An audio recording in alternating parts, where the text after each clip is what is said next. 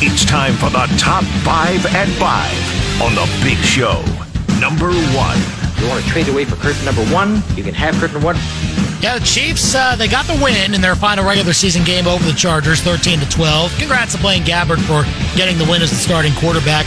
Mostly meaningless game, though, as the Chiefs finished the year 11-6. They were mostly looking at the other matchups to see who they would be facing. And because the Dolphins lost to the Bills in what ended up being the championship game for the AFC East Division, the Dolphins fell to the 6th seed, and they'll be facing the Chiefs at Arrowhead Stadium on Saturday night. It is supposed to be freezing cold, single-digit temperature right after the snow falls on Friday. So weather conditions going to be a big factor. We'll see what happens between those two teams as they prepare and try to get healthy for that game, too. Both teams dealing with several injury concerns. Number 2. Number 2, your timing is impeccable. No more Blake Baker at Mizzou. The defensive coordinator for the Tigers now became the defensive coordinator for the other Tigers down in LSU, and he is reportedly, according to Pete Thamel of ESPN, becoming the highest paid assistant coach in college football, signing a 3-year deal that pays him annually $2.5 million starting in 2024.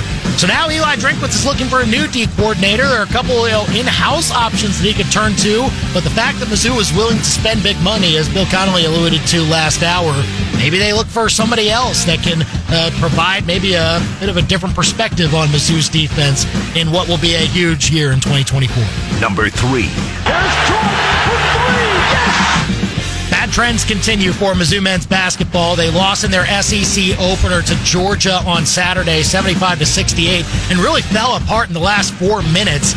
Went cold shooting from the field and allowed too many free throws to Georgia, honestly, down the stretch.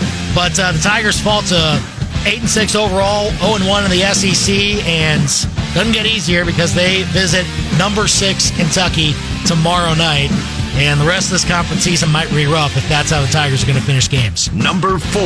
Oh, shanked it. And rough for Mizzou women's basketball, too. They not only lost to Alabama at home yesterday, 79-64, but also their starting point guard, Mama Dembele, came out with an injury. We don't really know her status going forward. But, man, the Tigers are thin at that position now. They're already missing Avery Kroenke. And so the Tigers now get to host number 1 South Carolina on Thursday. That certainly is not an easy test. Number 5. What is the 5 fingers? Say to the face.